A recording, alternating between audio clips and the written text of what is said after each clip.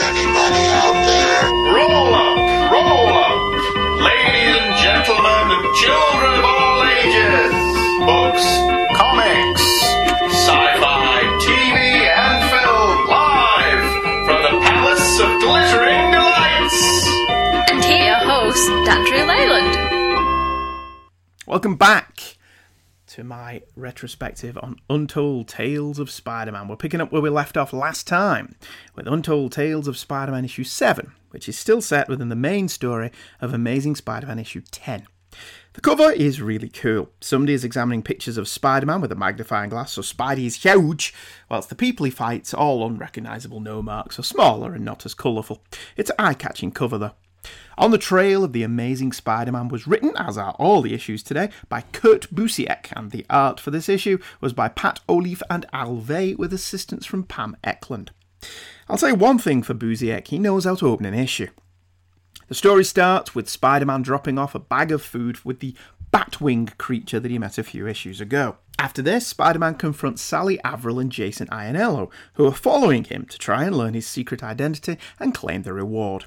The opening is quite sad. Spider-Man really wants to help this kid, but he's pleased for Batwing to visit Reed Richards' fall upon deaf ears.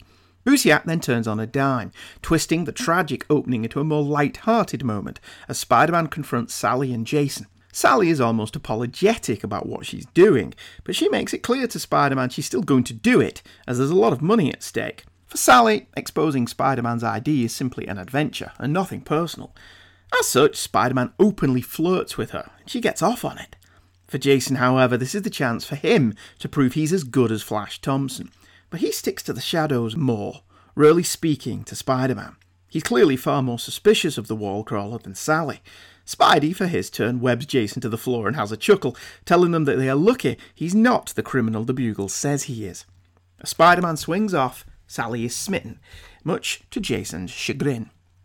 Jason's mood isn't any better the next morning, but his version of events is that Spider-Man attacked them and was prepared to kill them.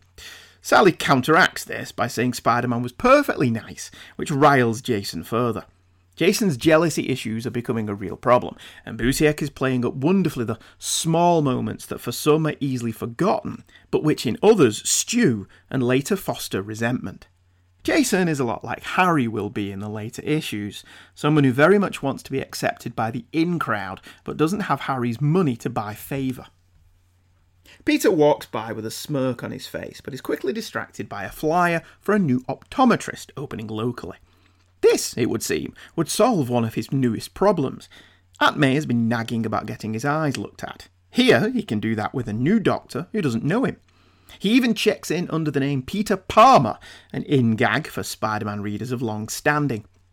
During the test, Peter blacks out, but is assured by the doctor, a man named Winslow, that this is perfectly normal. Peter, for a smart guy, you're pretty dumb sometimes. Winslow's real name is Winkler, and he is, of course, a bad guy, and in league with Electro. This caper doesn't really seem like Electro's bag to me. For one, Winslow/Winkler says that they have had branches open all over the city for 2 weeks now. Electro doesn't seem like a particularly patient man to me, so why he's involved in a scheme like this is baffling. Secondly, is Winslow the optician at all these clinics simultaneously, or do they only open on certain days in certain locations? Anyway, Peter is on a date with Betty when he complains of a headache and nearly blacks out. He and Betty part ways, and instead of going home, he does his Spider-Man thing to get some photos. During a fight with some small-time bank robbers, Spider-Man blacks out again, takes the bags of money from the thieves, and wanders away. Dovetailing nicely with the B-plot, Sally and Jason are again following Spider-Man, and are intrigued, especially when they notice it's not just Spider-Man walking, all zombie-like, towards a derelict theatre. There are many people, all in a daze, all carrying money or valuables of some sort. Inside the theatre, Electro and Winkler are made up with their plan, as people dump cash and jewellery before them, and they're even more made up when they spot Spider-Man, as drugged up as the rest of them. Apparently, during his optician's exams, Winkler inserted a series of mental commands into all the patients, causing them to rob themselves. Luckily, there were no children, or they would have ended up with nothing but G.I. Joe figures. Electro moves in to remove Spider-Man's mask, but Sally has an attack of conscience. She was fine with her and Jason figuring out Spidey's secret, but she doesn't want criminals to know it. This shows that Sally hasn't really thought this through. When she sold the secret for the reward money, did she think criminals just don't bother reading newspapers? Anyway, Sally uses the flash of her camera to distract Electro, and it also has the happy side effect of awakening Spider-Man, who quickly assesses the situation and hurls Electro into the machine that Winkler was using to control the crowds. Machine go boom. Electro isn't impressed and vows to fry Spider-Man where he stands, but Sally, who is a gymnast, remember, swings in from the rafters, kicks Electro about the head, and Spider-Man finishes him off. Spidey then takes a photo of Sally and Jason as the heroes of the hour and lets them take credit for the whole thing. This was a nice issue, but with a few minor problems story-wise. The optician's plan seems rather random, and given there's only 2 of them, not really workable. Electro's reason for being here, he's hired muscle, also doesn't really work. Winkler could have kept this scam running for ages if he'd just had a small optometrist business in a well-to-do area and only targeted certain people and only when he needed more cash. Never huge amounts, just enough to live a comfortable life and not attract attention. Throwing in with a costumed supervillain having large amounts of people carry piles of money to your door seemed rather dumb. Winkler is allowed to escape at the end as well, with Spider-Man never even seeing him. It's never made clear if Spider-Man puts 2 and 2 together to work out what all this was about. For all I know, all these New Yorkers are still wandering around with the suggestion in their heads that Winkler can activate at any time. Winkler does get away with this, and he'll next show up in Amazing Spider-Man issue 59 through 61, working as a brainwasher for the Kingpin. I don't know if going from being self-employed to working with the Kingpin is a good career trajectory. Still, there's a nice scene at the end where Peter and Flash share a moment over Jason milking his moment of glory, where Flash is almost nice to Peter. And Peter makes some cash, so it's a happy ending of sorts, with Busiak keeping his subplots bubbling along nicely. Issue 8's cover has Spider-Man attacked from all sides by the Enforcers and a large shadowy figure called the Headsman. O'Leaf's figure work is clean and all, but the lack of background makes it look like nothing's happening. Picking up after the events of Amazing Spider-Man issue 10, we see a Daily Globe newspaper headline about the Enforcers being caught and the big man being revealed to be a Daily Bugle employee. Holding the paper is Harry Osborn, and the title is Harry's Story. This is a remarkable splash page. Unlike other representations of newspapers in comics, the full article can almost be read, and it's fascinating how much the Globe milks the Bugle's association with organised crime, as they would. Barney Bushkin, editor of the Globe, manages to make a few pointed observations about the Bugle's circulation dropping in the wake of this crime wave. Another nice touch is that Raphael Scarf, soon to be part of the Iron Fist strip, is the arresting officer. It was nice to see this attack on the Bugle's moral integrity, and I would have liked to have seen more of it. Jonah did some incredibly morally questionable things and always got away with them. In my head canon, the reason Robbie Robertson was hired was to keep Jonah in line. Harry tries to tell his father, Norman, about these developments, knowing that his father has an interest in the crime news, but Norman is an utter asshole to Harry, calling him a nincompoop, whiny, and stupid. Harry notes that this is a recent development. Until recently, Norman was okay as a father, but now he's angry all the time. Harry can't understand what's changed. Norman dismisses Harry so he can get back on with his real work, which is apparently in a secret lab that bathes everything in an ominous green light. Ignoring the hilarity of Norman referring to this as being a doting father, this does reveal part of the problem with this kind of story. We're seeing flashbacks to moments we won't learn about until a few years down the line. When the Green Goblin arrives, he's nothing but yet another goofy-looking villain looking to take over the underworld. There's nothing remarkable about him, other than wondering how he flies that glider without breaking his ankles. The subsequent developments with Norman, his being Peter's friend's father, his learning of Peter's secret, and his ultimate murdering of Gwen Stacy, have all given the Goblin a cachet he simply didn't have in the early days. Of course, none of this is Busiek's problem. He's simply trying to add to Norman's motivations. Harry mentioning Gwen to Norman, therefore, is tinged with tragic foreshadowing. Unless, of course, Norman was already shagging Gwen at this point, and she was simply using Harry to get to her sugar daddy. Spider-Man, meanwhile, is caught up in a fight with the Enforcers. A fight which goes tits up with the arrival of an all-new adversary, the Headsman. The headsman distracts Spider-Man by slicing an elevator cable, so our hero has to go and save some people before they get the shaft.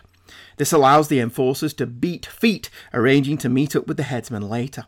Spider-Man is then forced to flee when the headsman slices his mask over.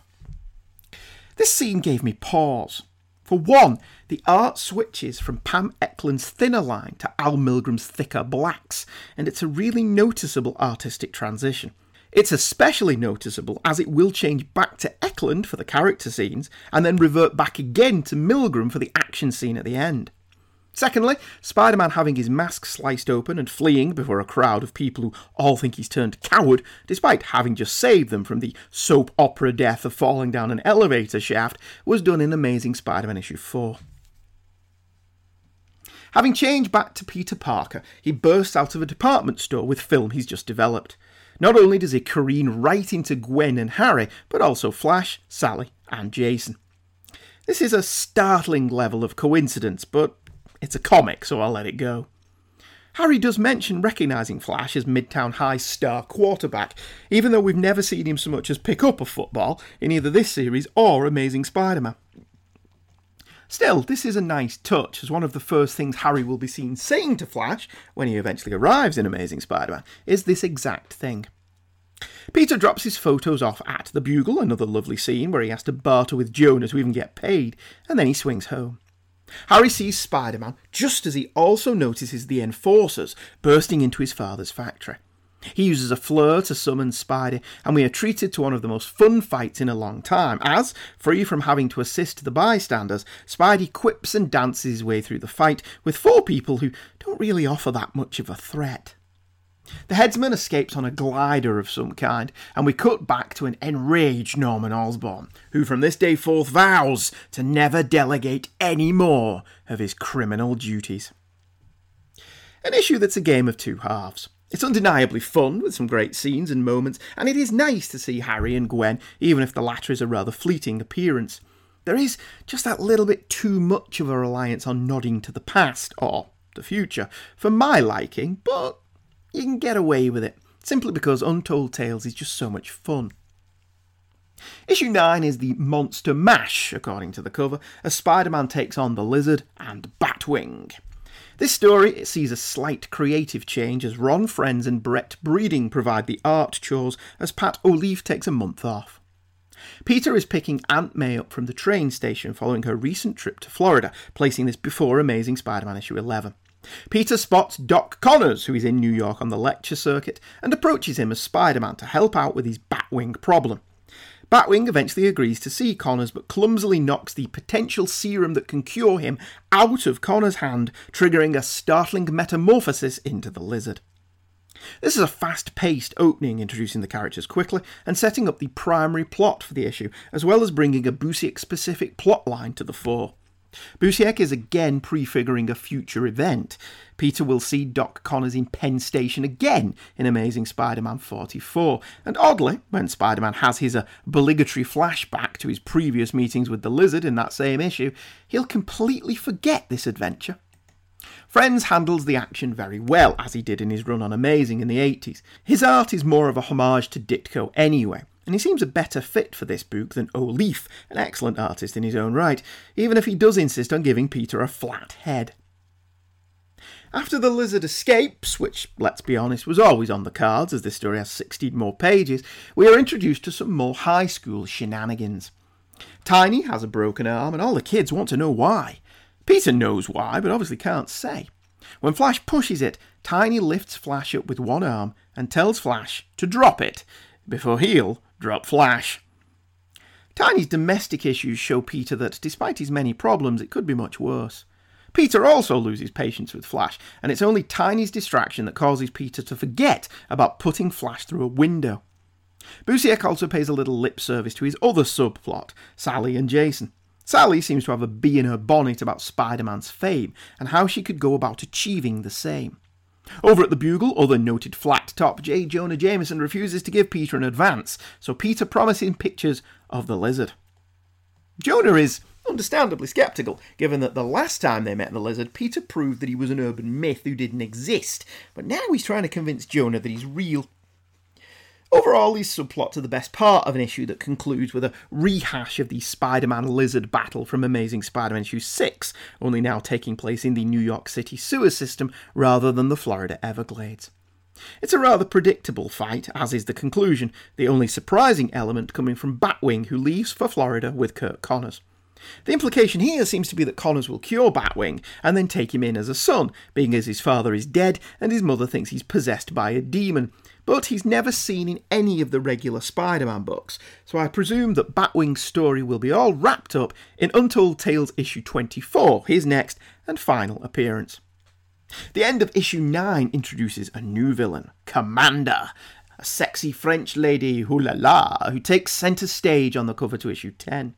She stands on a flying toilet, at least that's what it looks like, but being French it may be a bidet, and she seems to have Spider-Man beaten as he's on the floor. This is another issue that takes place in between panels, occurring around pages 3 and 4 of Amazing Spider-Man issue 12.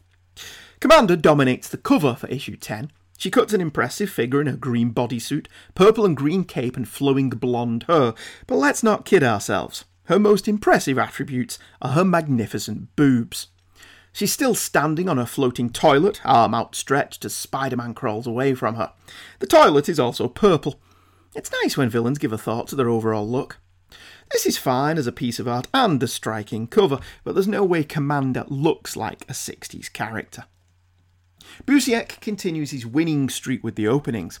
Spider-Man spots a Park Avenue apartment being robbed, presumably by this new European scourge of high society he's heard about. He swings in to save the day, but is distracted by the voluptuous figure before him. The news article Spidey read didn't mention that this new thief was a woman, which is a curious omission when you think about it. It's possible that no one has seen her, but Commander doesn't exactly dress to blend in. Commander makes Spider-Man's spider sense, and other body parts, tingle when she removes her cape to distract our hero. Commander's heaving bosoms have the desired effect, and Spidey turns into a gibbering wreck. To make matters worse, Commander is French, and as we all know, French women, like Australian women, all have hot accents. In addition to fighting his hormones, Spidey must fight off bric-a-brac being hurled at him, and discovers he can't land a punch on Commander as she has some kind of force field. Even with his blood running to one particular organ, Spidey still has enough brains to figure out that Commander is controlling all of this with some tiara that she's wearing, and he quickly webs it, pulls it off her head, and puts her down. It's a funny opening. When I was 15, if I was in the vicinity of an attractive young lady, walking became an issue, but Spider-Man manages to keep it in his tights, despite being all hot and bothered. There's a lot of humour to be mined from Spidey underestimating Commander, including a laugh-out-loud panel where Spider-Man is so distracted he gets hit in the face by some flying debris. Things take a dramatic turn when Commander falls after being hit, and she bangs her head on a table. Spider-Man races over to her, all concerned, and he wonders why. After all, he wouldn't care less if it was Doc Ock who banged his head. He reaches over to help, but the answer for why he's concerned is suddenly presented, as he becomes intoxicated by Commander's soft skin, smell, and, again, let's be honest, boobs. She takes full advantage of this and, using a charge in her glove, stuns Spider-Man and escapes. Commander has an interesting femme fatale vibe to her not seen in Spider-Man stories until he'll meet Princess Python, and even though Commander's figure would be more of a distraction. She has a bit of a black cat vibe to her as well, which may be a subtle nod to Peter's attraction to danger. She also owes an awful lot to the Enchantress. Still, a foreign foe is always interesting, and having her be so feminine is a nice contrast to Spidey's innocence and youth. Cat burglars are equally interesting characters. Rarely are such characters portrayed as evil or murderous. They simply want to steal money and live an easy life. The next morning, the Expositional News Network, copyright Michael Bailey, reveals that the Crimson Heart, the world's largest ruby, will be on display at the Hotel Imperial for one more night. Peter actually mocks this, wondering why they would announce such a thing when a notorious cat burglar is in town. He wanders over to the Daily Bugle and tries to sell his picture to Jonah, but he has no photos with a clear shot of Commander's face. He plays up the mystery angle to get Jonah to bite, perhaps arguing, probably correctly, that no one's going to be looking at her face. To his surprise, as he's haggling, Sally Averill is in the Bugle bullpen, asking who takes all the photos of Spider-Man. This is tying into something a lot of readers wondered about over the years. When did Peter's friends discover what he did? In the early issues of Amazing, Peter specifically asked for no credit, but later on his name was plastered all over the paper, and people actually started to recognise him as that kid who took the Spider-Man photos. Much later on, in the Michelini-McFarlane run, he'll have a book of them published. Sally being able to wander into the Bugle is a bit suspect, but Peter suddenly goes up in her estimation when she spots him, and the red mist descends on Betty Brant when she sees Sally hitting on Peter. Peter wonders what crawled up Betty's nose, but he has to leave for school, where he tells Sally he'd rather this were kept a secret if possible. It's at this point that we learn that Betty Brant is still getting over the death of Bennett, her brother, who died in Amazing Spider-Man issue 12, just establishing where this issue is in the chronology. It is revealed that the hotel where the Crimson Heart is being displayed is owned by Liz Allen's father, which would seem like a massive coincidence, but actually has precedent. Liz's dad's hotel will be the location of the first and only meeting of the Spider-Man fan club in a future issue of Amazing Spider-Man. The gang all wheedle an exclusive tour out of their friendship with Liz, including Peter, despite the protestations of Flash and Proto-Harry Jason. Peter takes the opportunity to reconnoitre the area, and then he bides his time and waits. His patience is rewarded later that night when Commander arrives to steal the Crimson Heart. Rather than engage in a confrontation, she strips off even more of her clothes to lure in the gullible and youthful Spider-Man. But Spidey is prepared and whips her headband off once again, causing all her equipment to falter. What he's not prepared for is Commander screaming for the guards. It is revealed that, in reality, she is the Lady Catherine, a guest at the hotel. She tells the guards that she was looking over her gems when she saw a lot of unconscious guards lying on the floor. She took a small step to where the conclusions lay and reasonably deduced that Spider-Man was here to do some crime. Spidey is suddenly on the wrong end of some lead, whilst the Lady Catherine is escorted away. Spider-Man, pissed off, has no other recourse but to flee. This was another great issue. Few of the early Spider-Man stories dealt with sexuality at all, so to see Peter all agog over the shapely Commander is interesting and new. Busiek also keeps his subplots ticking along with Tiny missing due to being sick, and Sally's sudden interest in Peter now she knows what he does. Sally has something planned, but that's all for next issue. This issue is really fun and entertaining, and ends with Spider-Man musing about how interesting it will be to meet Commander again someday. He'll muse this for a while as of this recording, Commander has never been seen again. Issue 11 sees the return of Electro. Busiek must have liked Electro, that's fine with me because I like Electro as well. Electro and the Eel hold up Spider-Man's burning mask on the cover, each of their hands crackling with electric energy. Ripped mask covers, be it Batman, Daredevil or Spidey, are always effective, and this is no exception. Shock follows shock is the only cover copy and is also the title of the story. We open at the New York Correctional Facility where Electro, aka Max Dillon, is being teased mercilessly by his cellmate for being taken out by a bunch of teenagers back in Untold Tales issue 7. The wall shatters, and outside in a personalised helicopter, Leopold Strike, aka the Eel, breaks Electro free and suggests a team-up. As two electrically powered heroes, they should be unbeatable. Evil laugh, Smog. As usual, this is an excellent cold open. Electro's pissed off that people keep mentioning that he was beat by teenagers, and as such kicks his cellmate off the ladder to the chopper rather than have him escape as well. If I were Electro, I wouldn't worry much about the teenage thing being brought up too much in the future. In Forest Hills, Peter is sewing up his Spider-Man costume when a new masked hero interrupts. Named Bluebird, she's a new figure on the superhero scene, and she wants Peter to take her pictures like he does with Spider-Man. This all suddenly makes sense to Peter when Bluebird reveals herself to be Sally Averill, who doesn't seem to understand the concept of a secret identity.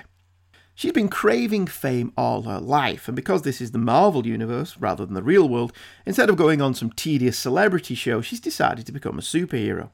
She asks Jason to whip up some gadgets, and she's away, because in comics, that's all it takes. Peter refuses, but Sally threatens to blackmail him by telling the school he takes Spider-Man's pictures and storms off in a teenage strop.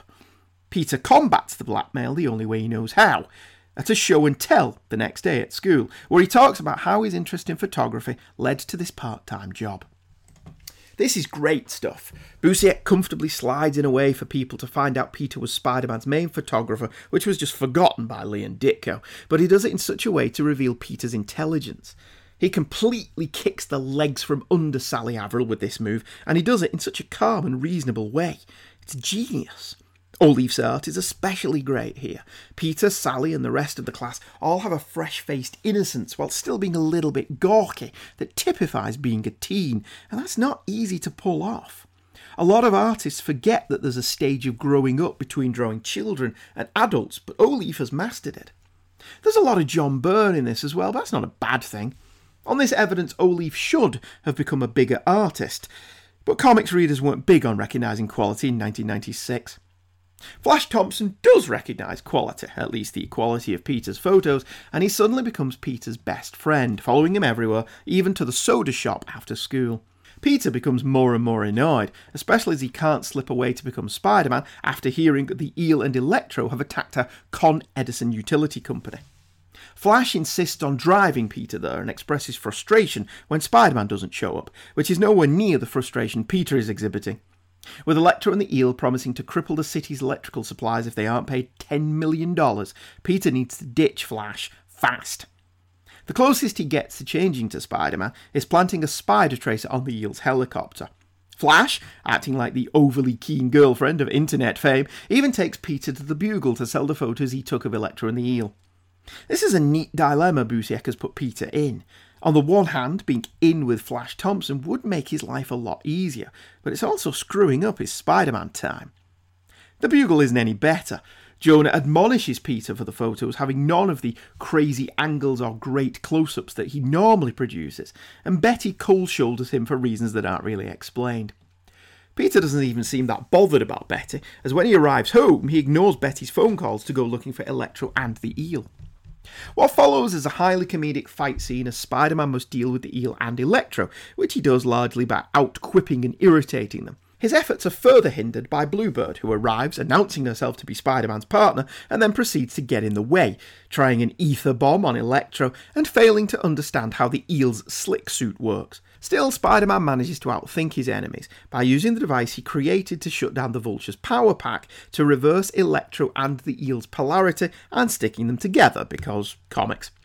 Bluebird even cocks this up, kicking them both into the water, which short-circuits Spider-Man's trick and lets them get away. All that's left is the wrap-up.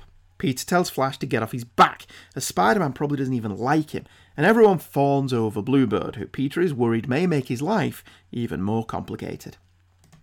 Overall, this is a great issue from top to bottom. The Eel and Electro teaming up is as comical as it is obvious, and it works well, with Busiek never forgetting that these two are still formidable foes, even if they aren't quite top tier. Another thing I liked about this story was that both men got along. There was no forced drama of them hating each other and waiting to stab each other in the back. This scheme was going well for them until Spider-Man showed up. Speaking of Spider-Man, his antics this issue are all in support of the drama surrounding Peter Parker, as all good Spider-Man stories are. The problems are Peter's problems that also make life awkward for Spider-Man, as Spider-Man's escape from reality keeps being invaded. Peter isn't a separate character from Spider-Man. Spider-Man is who Peter would be with a little bit more confidence, but Spider-Man is also Peter's escape from his problems, and when Peter and Spider-Man's life clash, that's where the drama comes in. Issue 12 is the one we've all been waiting for, the much hinted at but totally forgotten about backstory of Betty Brant. The cover is a montage piece of Betty crying surrounded by images of Spider-Man, the Enforcers, Doc Ock and moments from other issues, like her brother being shot and her blaming Spider-Man for it. Ostensibly, this issue exists to help explain why a 19-year-old Betty Brant would be attracted to an educated, intelligent and mature 16-year-old like Peter, because a 3-year age difference is apparently unforgivable. Or is it simply that this is an older woman, younger man, as opposed to older man, younger woman? The Secrets of Betty Brant is a character study, much like Busiek's Astro City. He fleshes out Betty's character by adding depth to what we already know from Amazing Spider-Man 10 and 11. Bennett Brant was studying law when Betty's boyfriend, Gordon, who was a bit of a thrill-seeker, got Bennett into gambling and subsequently into hock with gangster Blackie Gaxton. Gordon turns his back on Bennett and Betty, stating that as far as Gaxton is concerned, the debt is all Bennett's, and he ditches them both and walks away. Bennett graduates, but Gaxton presses for the money, and his thugs push Bennett and Betty's mother, who works as Jonah's secretary, into a glass coffee table. The accident puts Mrs. Brandt into a coma with brain damage, and Bennett goes to work for Gaxton. Busiek seems to revel here in really pushing the Untold Tales concept. This is what this series should be doing more of. Betty obviously had some backstory in the Lee Ditko issues, but she was never really fleshed out. Granted, it was enough that Bennett had fallen in with some bad people for those earlier stories to work, but here Busiek is specifically tackling something the fans have been asking about: how Betty came to work at the Bugle and her relationship with Peter. I'll be honest, I don't really have an issue with Betty being attracted to Peter. He's clearly far older than his years, and I know many people with spouses older themselves, from only a few months to 14 years in difference. The Bugle side of the story is far more interesting, although why Betty didn't go to the police after the attack on her mother is not explained. Also not explained is where their father is. Stuck for money, Betty drops out of high school, and Jonah, aware of what happened to her mother, takes Betty on with a generous salary. This is a nice side to Jonah's personality, and explains why Betty is loyal to Jonah. He does treat the Bugle as family, and this is him helping out without having to admit why he's doing it. This all plays out in flashbacks, thoughts Betty has as she witnesses Spider-Man fighting Ant-Man villain the Scarlet Beetle, and her worries about Peter risking his life for photos. She's concerned that Peter, underneath the pleasant exterior, is every bit the risk-taker that Gordon and Bennett were. Subplot-wise, Bluebird and Jason, who is taking Bluebird's photos for a slice of that Peter Parker pie, interfere as Spider-Man fights the Beetle, but she does prove her worth when she deduces the problem and provides the solution. This is a nice subplot, as not only does it carry over from the previous issues, but it feeds into the main plot, where we see what Betty doesn't. That Peter, as Spider-Man, is as cautious as he can be, whereas Bluebird is a real risk junkie. There's also a random encounter with the Vulture, which has no payoff, but is a nice little slice of life moment. The issue closes with Betty coming very close to telling Peter the whole story, but she restrains herself at the last moment, unaware that they are both being observed by Gordon.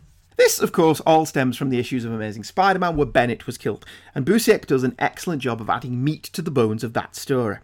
This is really the first time Untold Tales has fulfilled its mandate for me, providing a satisfactory tying up of loose ends without tromping over established continuity. I don't know if this was ever referenced again, as it seems to put an end to the Betty is much older than Peter debate, establishing that she is a high school dropout, meaning she's probably no older than 17 to Peter's 15. But there is a coterie of fans who will ignore established facts to continue espousing their own faulty narrative, and to be fair to them, Untold Tales is largely forgotten nowadays. The final issue we'll be covering today is Untold Tales issue 13, entitled Without Warning. It features a moody and frankly gorgeous cover of Spider-Man, his head in his hands, weeping before a grave. The colours here are stunning. There's a lovely purple sky with a low-hanging moon, and the cemetery is all dark greens. The wind is blowing as leaves swirl around the grave. This is a great cover. Typically Spider-Man and him mourning the death of somebody he failed to save will be a continuing motif over the years. The structure to this issue is the most interesting part. Neil Gaiman once said that a story must have a beginning, a middle and an end, but not necessarily in that order. Kurt Busiek opens this issue in a darkened alleyway, with a Spider-Man who looks little worse for wear. Rubble is strewn everywhere, and Spider-Man is talking to an unseen person about how his friend died today. We flash back to Spider-Man and Sally Averill, aka Bluebird, fighting the good fight, although as usual, Bluebird takes too many chances. Spider-Man deliberately lets her take a quite brutal punch to the gut to demonstrate that he won't always be around to save her. It's a calculated risk, but one that seems to pay off. Winded and bruised, Sally decides to call this superhero lark a day. This is quite a brutal scene, completely devoid of blood or gore. Olive does a great job of showing just how much power was in the punch Sally took, using a wide panel and keeping his focus on Sally's face. The force of the blow knocks her off her feet. Her face is shocked and surprised, and her lip is bloody. She spends a good long while recovering from this blow, giving Spider-Man a chance to emphasise his point that what he does isn't for fun. Peter seems to have scored a victory here, and next day at school Sally is all smiles. She says she has a new idea, but Peter doesn't pay much attention. He's far more focused on the arrival in New York of Emil Stragovsk of Xavia, which will provide some photo opportunities and some much-needed cash. However, Stragovs is hit by the Black Knight. Is there any other kind of knight? Who is auditioning to be a leader of Baron Zemo's Masters of Evil. Whilst tackling the knight, Spidey spots Sally. Her new plan includes having Jason drive her around everywhere looking for photo opportunities as she plans to steal Peter's thunder. But in her zeal, she orders Jason to run a red light, resulting in them being hit by a bus. Jason survives with minor injuries, but Sally is killed. The rest of the issue takes a back seat to this development. Spidey takes down the Black Knight in a really quite entertaining fight scene where he openly mocks the Knight and his gadgets, but the focus is really on how Spider-Man is a very formidable foe when riled. He almost kills the Black Knight until the Human Torch stops him, and it is he that Spider-Man is telling this story to. This is quite possibly the best issue of Untold Tales yet. Sally's death is a tragic accident brought on by her own impetuousness, but it's Jason who'll be left alive to pick the pieces up of this in later issues. Much is made of the fact that he survived with only a mild concussion and was driving without a licence. Peter, of course, blames himself for this, even though, as the Human Torch points out, this is in no way his fault. In the annals of Spider-Man deaths, this is definitely one Peter isn't even indirectly responsible for. The Torch tells Spidey that he stopped Sally from doing something stupid. He couldn't have known she'd go out and do something even stupider. Despite this, Busiek has done a good job developing Sally, and she became an interesting and charming member of the cast. She had elements of Mary Jane, but without a filter, or inkling that she was going too far. This also has interesting ramifications for the future of this book. Of the three new characters Busiek introduced, Tiny has dropped out of school, Sally is dead, and Jason will have to live with what he's done, and that's probably the most interesting character study. Unlike Peter, one can argue that as the driver, Jason was responsible for Sally's death, as he deliberately ran a red light, and it'll be interesting to see how Flash and Co. react to Jason upon his return. Sally hasn't been forgotten. She recently turned up as one of Peter's dead friends in the Clone Conspiracy miniseries. It was little more than a one-panel cameo, but it was nice to see her there. And that's where we'll end for this episode. Coming up next in our Untold Tales retrospective, we have the return of Dr. Octopus, the first annual Spider-Man clashing with Hawkeye, and the first appearance of Mary Jane Watson. But that's next time. We'll just stop now for a brief commercial interlude, and then I'll be right back. Andy, I have an amazing idea. Let's do a podcast. We've been talking about doing this for years. That sounds great! So, what should we talk about? Something no one else is talking about. Batman. Mike, there are hundreds of Batman shows out there. You used to do one. True. Well, maybe we could do an index show. Are you insane? We both already host those. True again. Okay, maybe we could talk about Batman stories no one else does. Like the Jerry Conway run. Oh, yeah, we could discuss his entire run and then go into the Doug Mensch run. But we won't be tied down to that. We need to be free to talk about other Batman stories from that era as well. And we could call it The Overlooked Dark Knight, the non-index show. Great!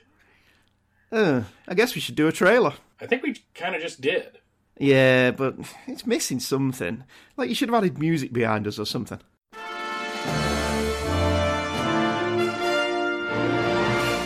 Andy, I have an amazing idea. Let's do a podcast. We've been talking about doing this for years. That sounds great! So, what should we talk about? Something no one else is talking about. Batman. Mike, there are hundreds of Batman shows out there. You used to do one. True. Well, maybe we could do an index show. Are you insane? We both already host those. True again. Okay, maybe we could talk about Batman stories no one else does. Like the Jerry Conway run. Oh, yeah, we could discuss his entire run and then go into the Doug Mensch run. But we won't be tied down to that. We need to be free to talk about other Batman stories from that era as well. And we could call it The Overlooked Dark Knight, the non-index show. Great! The Overlooked Dark Knight, the non-index show. New episodes drop on the 14th and 28th of every month. The show and the website, www.overlookeddarknight.com, launch in May of 2017 from the Fortress of Baileytude Podcasting Network.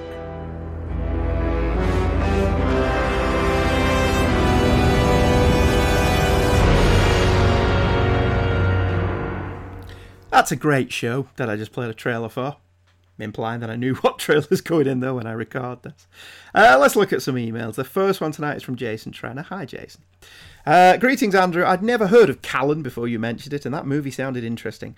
A very beer and cigarettes take on the spy game, and gritty and dirty. The Equalizer pilot was also interesting. As to what I think of the length of episodes and such, just do whatever comes to you. I enjoy the show regardless. Well, thank you, Jason. That seemed to be the general consensus regarding the question that I asked there.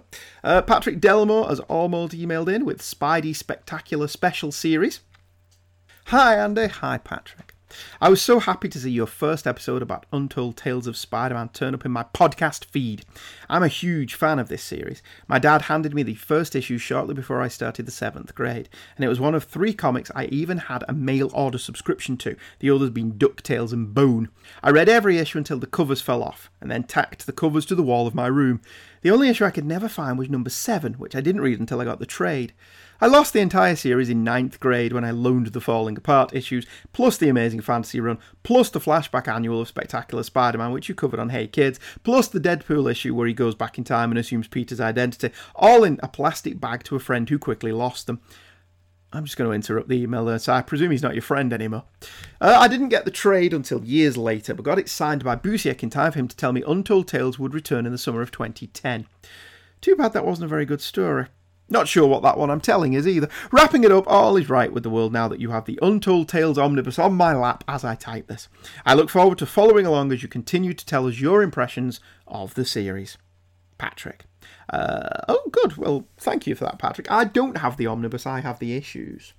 And I think at this point I should point out that there is an issue of this I don't have. It's an Untold Tales of Spider-Man special team-up with Doctor Strange that I wasn't even aware of until Scott McElroy mentioned it on Twitter. He was doing one of his Drunk Pete things, and he posted the cover to that around the time that the Doctor Strange movie came out. And I was like, I didn't even know this was here, and it's not on Comixology.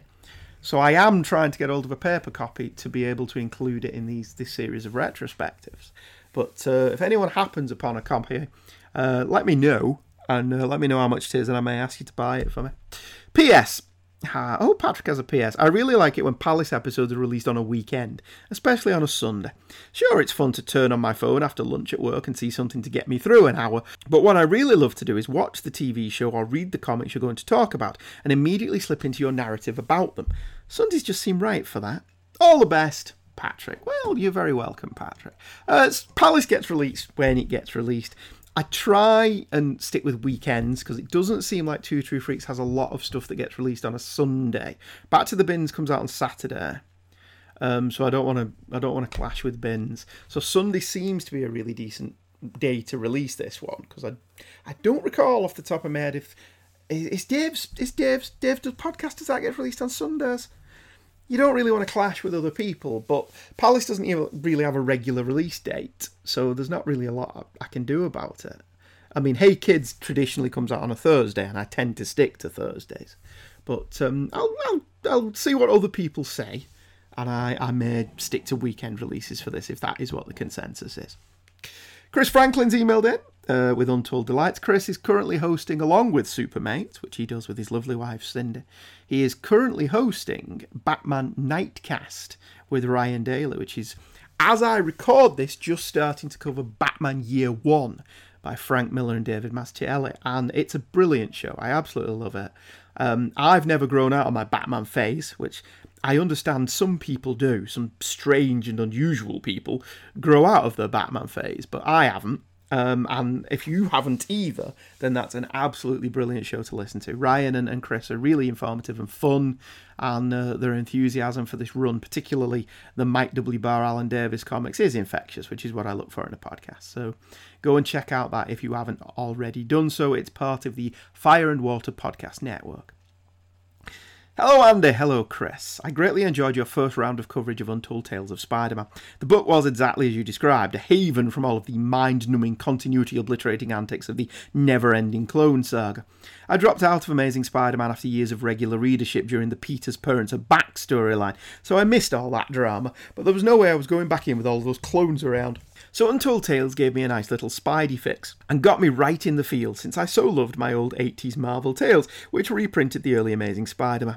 I stuck with it for a while, but for some reason dropped off at some point in the run.